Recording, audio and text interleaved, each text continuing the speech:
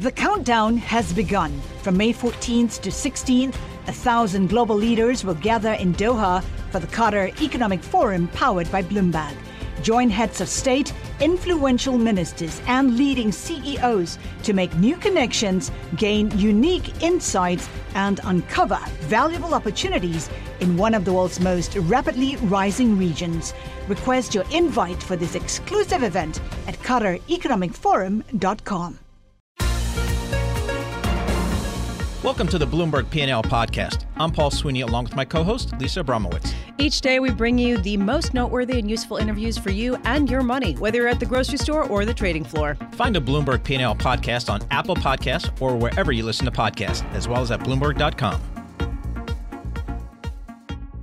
All right, here's a multiple choice question for you on this Monday. Do you want to buy a U.S. steepener, gold, U.S. equities, or a WeWork if you get it pre-IPO? Luckily, we're going to have a man who's going to answer that question. That's Hans Olsen, Chief Investment Officer of Fiduciary Trust with $78 billion in assets under management. So, cross-asset, that was your multiple choice question. Which would you buy in ranking order? WeWork, gold, or steepener? WeWork pre-IPO, a steepener, gold, or U.S. equities?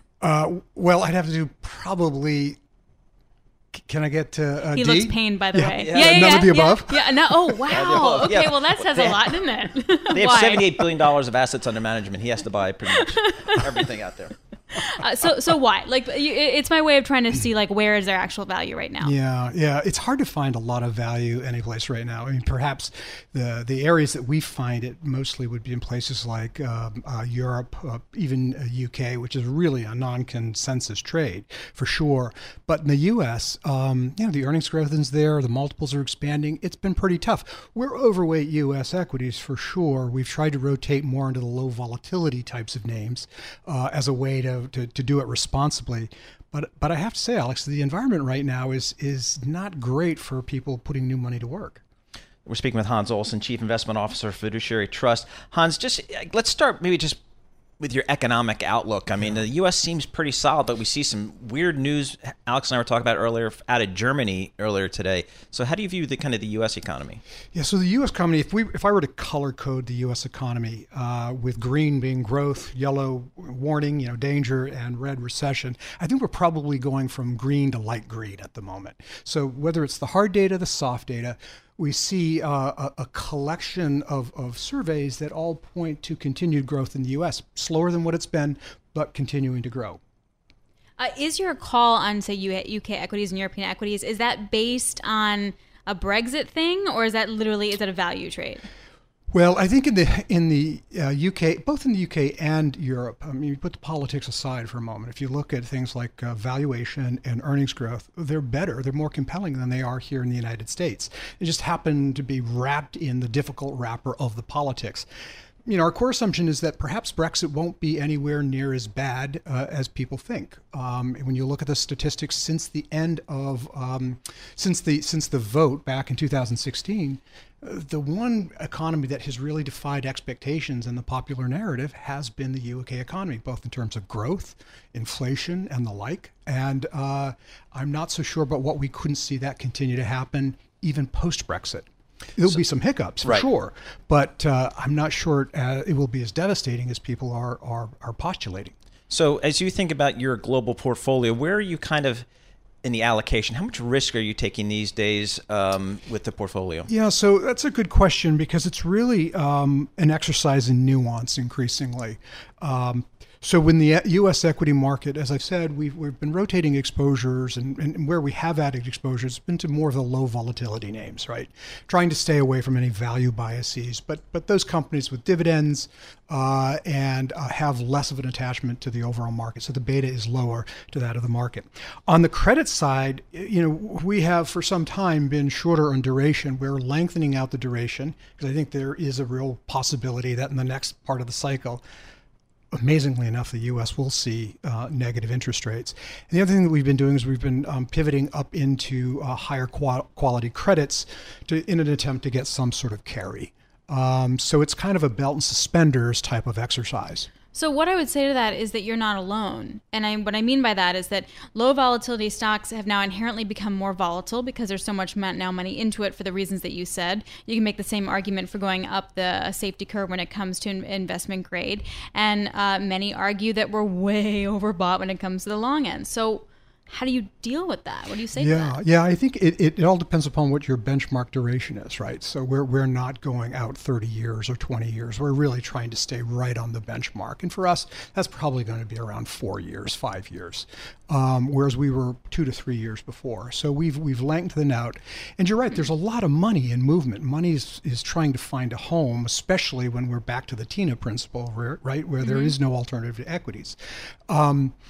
So it's not a perfect trade, but I think it's a trade, and certainly over the agita that we've seen over the last week or so, those low vol names that we've invested in have held up quite well. Relatively, they've outperformed by about 300 basis points, which is not bad in an environment like that. So Hans, what do you expect to hear out of Jackson Hole at the end of this week? A lot of market participants think it's a very, very important time for Chairman Powell to articulate kind of how he views the Fed over the next several quarters. Yeah. I think the tell is going to be actually what there was a white paper that the IMF released, and it reads something like a guide to deeply negative interest rates to fight recession. It's sort of this 85-page white paper that lays out the foundations and the fundamentals about how to position the concept of negative interest rates, I think, particularly in the United States. And you're already seeing some of the Fed governors talk about it, that it's not so unusual and that zero bound is really just a number. I think we'll start to see more of that conversation tumble out of Jackson Hole, without a doubt. And we're sort of setting ourselves up for the next cycle for, I think, higher probability of negative interest rates, which when you think about... Negative interest rates in the U.S.? In the U.S. When you think about it, the reserve when was the last currency... time that happened? It's never happened. Exactly. But a reserve-like currency, the Swiss franc, they have negative interest rates. The entire German sovereign curve is below zero. And, we have, $16-17 trillion worth of negative yielding debt of both the sovereign and corporate variety in Europe. But does that bring up MMT? And I say that because I've been talking about this BlackRock paper all morning. I'm probably boring Paul at this point, which is basically they talked about just that. Helicopter money. You're going to have coordinated monetary and fiscal policy in order to get stuff done in the next recession. I mean, is that basically what you think we're headed for? Two salient observations there. Number one, I think we've come to the limits of monetary policy. And that's why I think we're hearing about, the ideas of another tax cut being floated this morning. And the other thing is that, when you're running $1 trillion plus deficits, which is what we're doing, especially at this point in the cycle, when we're talking about more tax cuts and we are talking about negative interest rates, even considering them, that is actually, modern monetary theory, perhaps dressed up a little bit differently, but that's effectively it. So I think we're kind of there in many respects. And that's a really uncomfortable thought to ponder. Interesting. Hans Olsen, thank you so much for joining us. Hans is Chief Investment Officer for Fiduciary Trust, joining us here in our Bloomberg Interactive Broker Studio.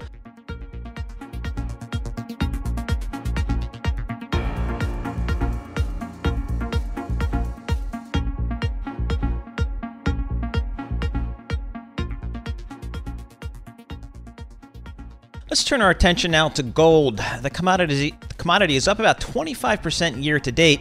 So is that just a move by investors for a safe haven asset, or is there something else driving the commodity? To get those answers, we welcome Joe Cavatoni, Managing Director of the World Gold Council US, joins us here in our Bloomberg Interactive Broker Studio. So Joe, thanks so much for being here. Give us a sense of what is driving gold here so far in 2019. It's great to be here. What's driving gold in 2018 into 19 has been pretty much risk and uncertainty, market risk and uncertainty.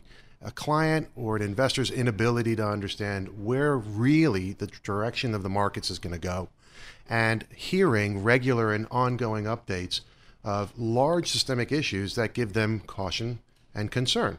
If it is talks about implementation of potential tariffs, if there's concerns around negotiations with China, whether there's a hard or soft exit in Brexit, all of these factors are all playing in. Now, added as of late has been an increased concern, particularly in the U.S. market, over negative real rates, or is that even feasible or possible? So the rate moves, the dovish stance of the Fed, all factoring in.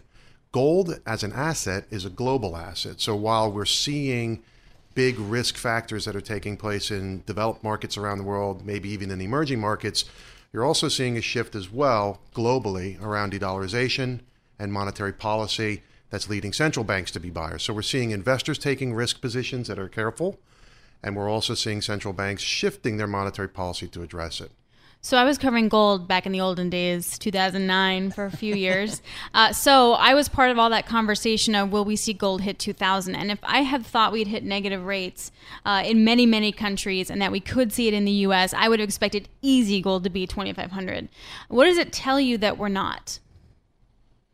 What does it tell us that we're not? What I think we need to understand is that the demand cycle for gold is driven, and importantly needs to be understood and driven by strategic factors. Mm-hmm. So what I think we need to be careful and cautious of is momentum and short-term opportunity costs move the price fast and actually in large percentage amounts on a given day. We're almost down 1% today.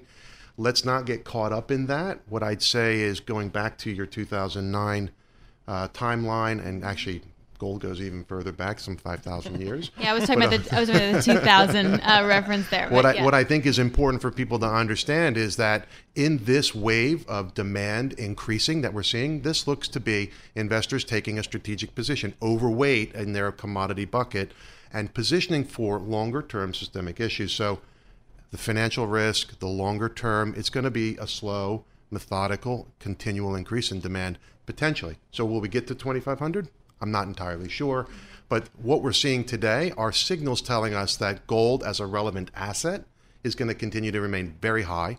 Our conversations, again, with institutional investors in particular, are about how much gold should I have in my portfolio? Not this question of do I have a need for it in my portfolio? It's being found more and more prevalent in the conversations with institutional investors. What are the ETFs doing with gold, and how are they impacting the gold market?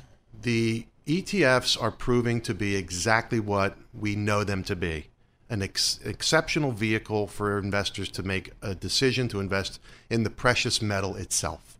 They can own the gold through the exchange traded fund, not only in the U.S. market, which we all know a lot about, but what we're seeing are UK investors, German investors in particular, driving enormous amounts of demand. So year to date, about 9% of net new assets have flown into ETFs. With price appreciation, that pool is up to nearly 130 billion in overall holdings in ETFs. So we're seeing investors saying, I need to make a strategic decision.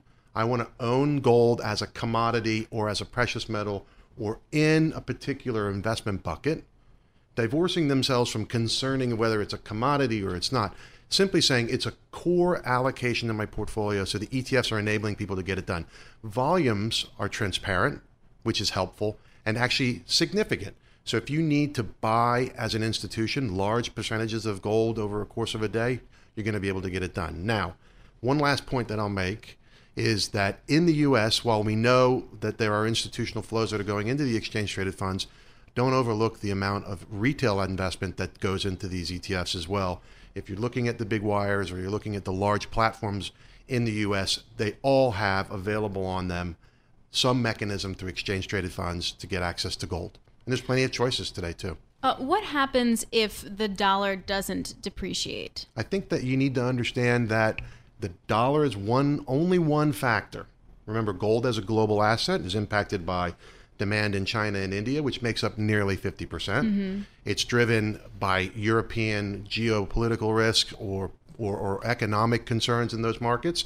So it's an important factor, but it's not the only factor to take into consideration. So the dollar's been kind of flatlining, right? But where are we going with gold? We're seeing a noticeable appreciation in the price. Why? Because the other factors are kicking in. Again, stepping away from tactical short-term concerning issues, which are important to understand, but understanding that financial market and the risks that come along with that will be driving long-term.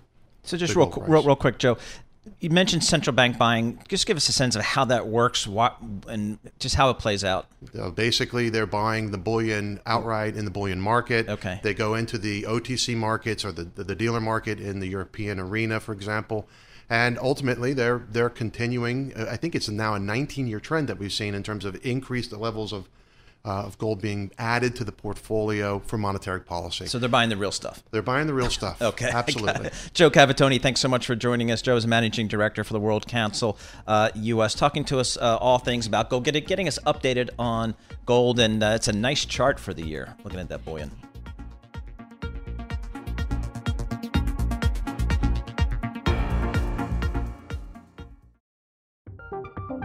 From Silicon Valley to Wall Street, the promise and perils of artificial intelligence are playing out on the world stage. But what will the next phase of AI adoption look like? Which companies, from big tech to startups, will dominate? And where do the risks and unintended consequences lie? I'm Emily Chang. Join me at Bloomberg Tech in San Francisco, May 9th, to answer many of the industry's burning questions, alongside Snap's Evan Spiegel, Xbox President Sarah Bond, OpenAI's Brad Lightcap, top researcher Dr. Fei Li of Stanford, and many more. More details and just a few tickets left at Bloomberg.com/TechSF.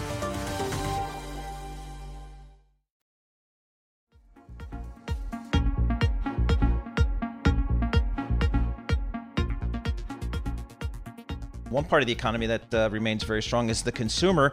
And let's see how the consumer is doing, particularly the millennials and the younger demos in terms of buying homes and getting mortgages and all that fun stuff. With that, we welcome Vishal Garg. He is a founder and CEO of Better.com. He joins us here in our Bloomberg Interactive Broker studio. Vishal, thanks so much for joining us. I wonder if you could just give us just a brief description of what Better.com is. What are you guys doing? Thanks so much, Paul and Lisa, for having me. Better.com is revolutionizing access to home ownership for millennials. And we're doing it by making the entire process better, faster, cheaper. So you can get a better mortgage. And by doing that, you can get a better house. You can save up to $3,000 or more on a typical $300,000 house in just upfront fees, because we don't charge any commissions and we don't charge any origination fees.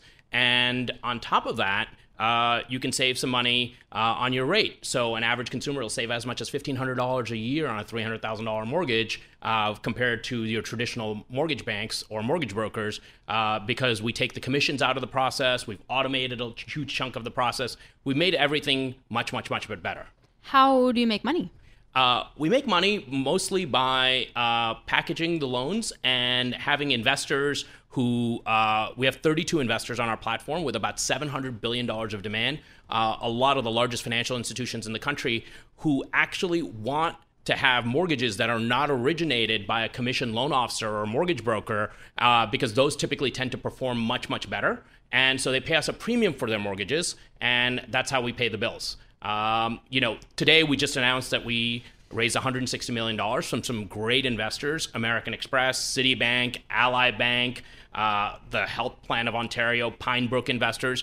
And a lot of that, when it comes down to, is all of those banks and major investors are investing in us for the reason that I started the company 5 years ago. So 5 years ago, my wife was pregnant with our second child. We were shopping for houses, just people do. And it was just a really tough process to get a mortgage. My wife worked at a big bank, and even there, it took her 60 days to get a mortgage approval. And we lost the house that we were going to buy to an all-cash buyer who actually even paid less than we did. And I thought that was fundamentally unfair. Like branch visits, fax machines, going to Kinko's, right, and like literally sending my social security number and all these documents over unsecured email had cost us the home that we want to buy. So it's like, we're going to make this better. 78% of Americans need a mortgage to buy a home. And how is this thing that everywhere everyone uses, how is this industry that's $15 trillion in size exists as if the internet was never invented? Right. Do millennials buy homes? They do. Their home ownership rate is half of that of traditional generations before, like of the baby boomers and like. So on average, 70% of those earlier generations were able to buy a home. Right now, millennials, about 35% of them own a home. So there's this massive demand for them coming. Why, and people why is that, do you think? A lot of it has to do with challenges with student loans. Okay. They have a ton of student loans, so instead of spending the first 15 years of their working lives saving up money to get a down payment to buy a home, they're paying off the loans for college. But there are all these products that are out there that your traditional mortgage broker doesn't know. Products by Fannie Mae that enable first-time home buyers to put as little as 3% down to buy a home. And over half of our customer base, particularly for those buying a home, is millennials. And the average age is 38, and a lot of them are just, they're getting married, they're having kids, they're putting down roots. They want to have a playroom that they can actually paint the color they want. And so we see a lot of millennials entering. They're actually the largest group of home buyers this year. So as we've seen rates fall, what kind of activity have you noticed? We have seen demand go through the roof. Our business is up over 300% from the year before. We're on track to do over $5 billion of mortgages this year and almost $15 billion or so next year. And it's an amazing time to buy because rates being as low as they are, lower than they've ever been in the past, means lower rates, higher affordability. Higher affordability means you can buy a better house for the same amount of money. Remember, a lot of people are renting, but when you're renting, you're just paying your landlord's mortgage. Exactly. Home ownership, that's kind of been, it's the issue about the millennials kind of being underrepresented in home ownership, but potentially upside there for the housing market. Vishal Garg, founder and CEO of Better.com, joining us here in our Bloomberg Interactive Broker Studio. Thank you so much.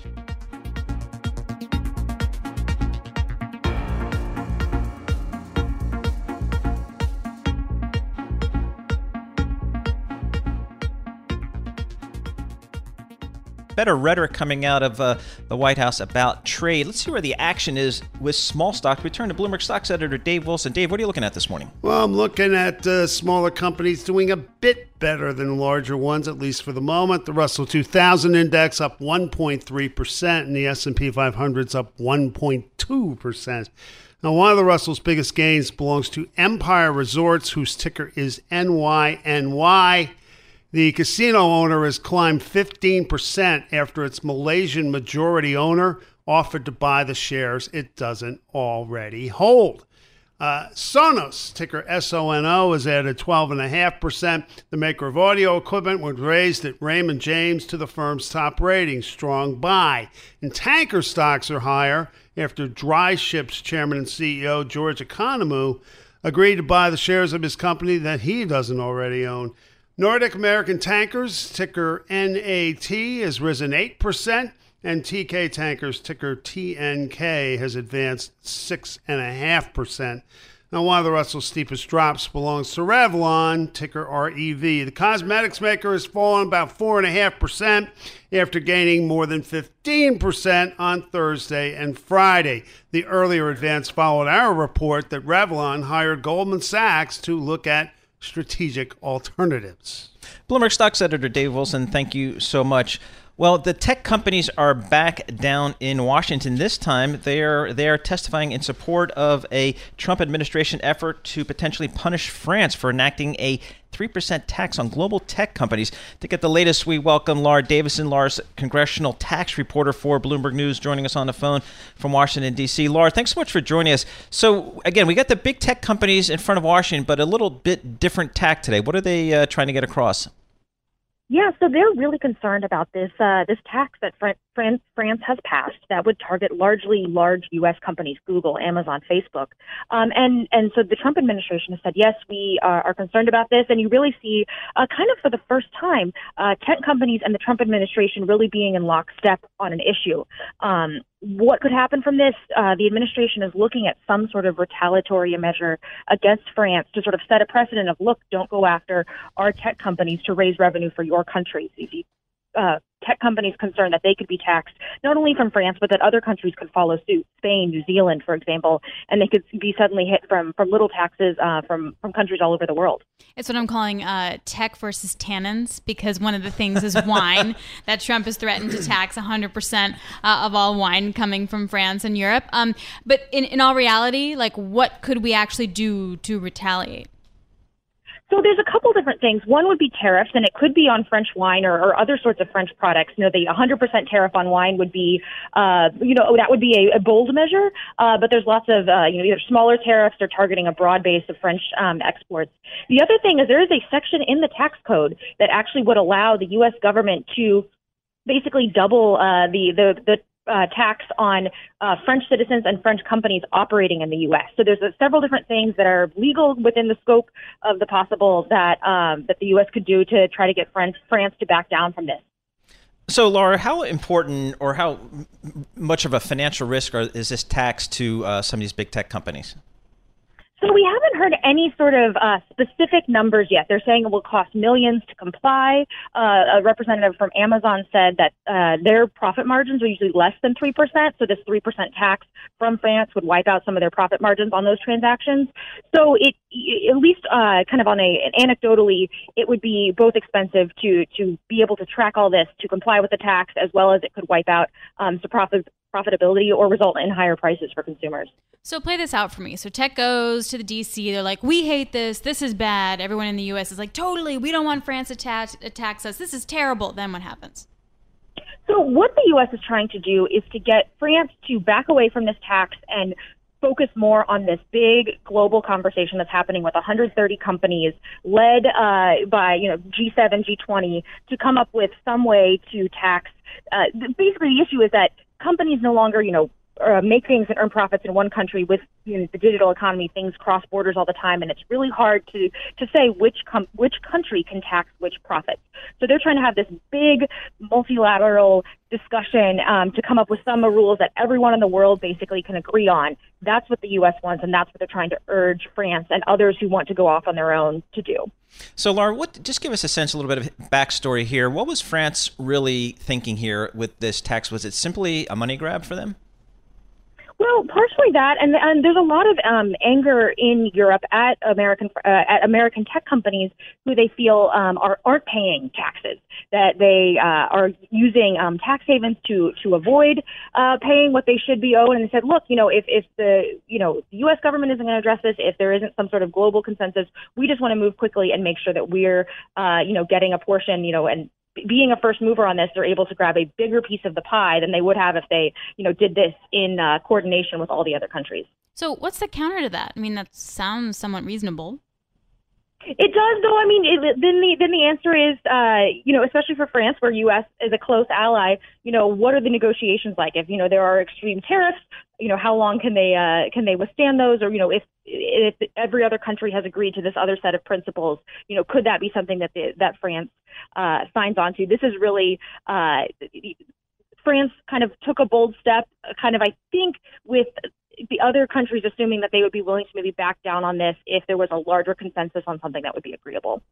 Laura Davison, thank you so much for joining us. Laura's a congressional tax reporter for Bloomberg News, joining us on the phone from Washington, D.C. Thanks for listening to the Bloomberg P&L podcast. You can subscribe and listen to interviews at Apple Podcasts or whatever podcast platform you prefer. I'm Paul Sweeney. I'm on Twitter at PT Sweeney. I'm Lisa Abramowitz. I'm on Twitter at Lisa Abramowitz1. Before the podcast, you can always catch us worldwide on Bloomberg Radio.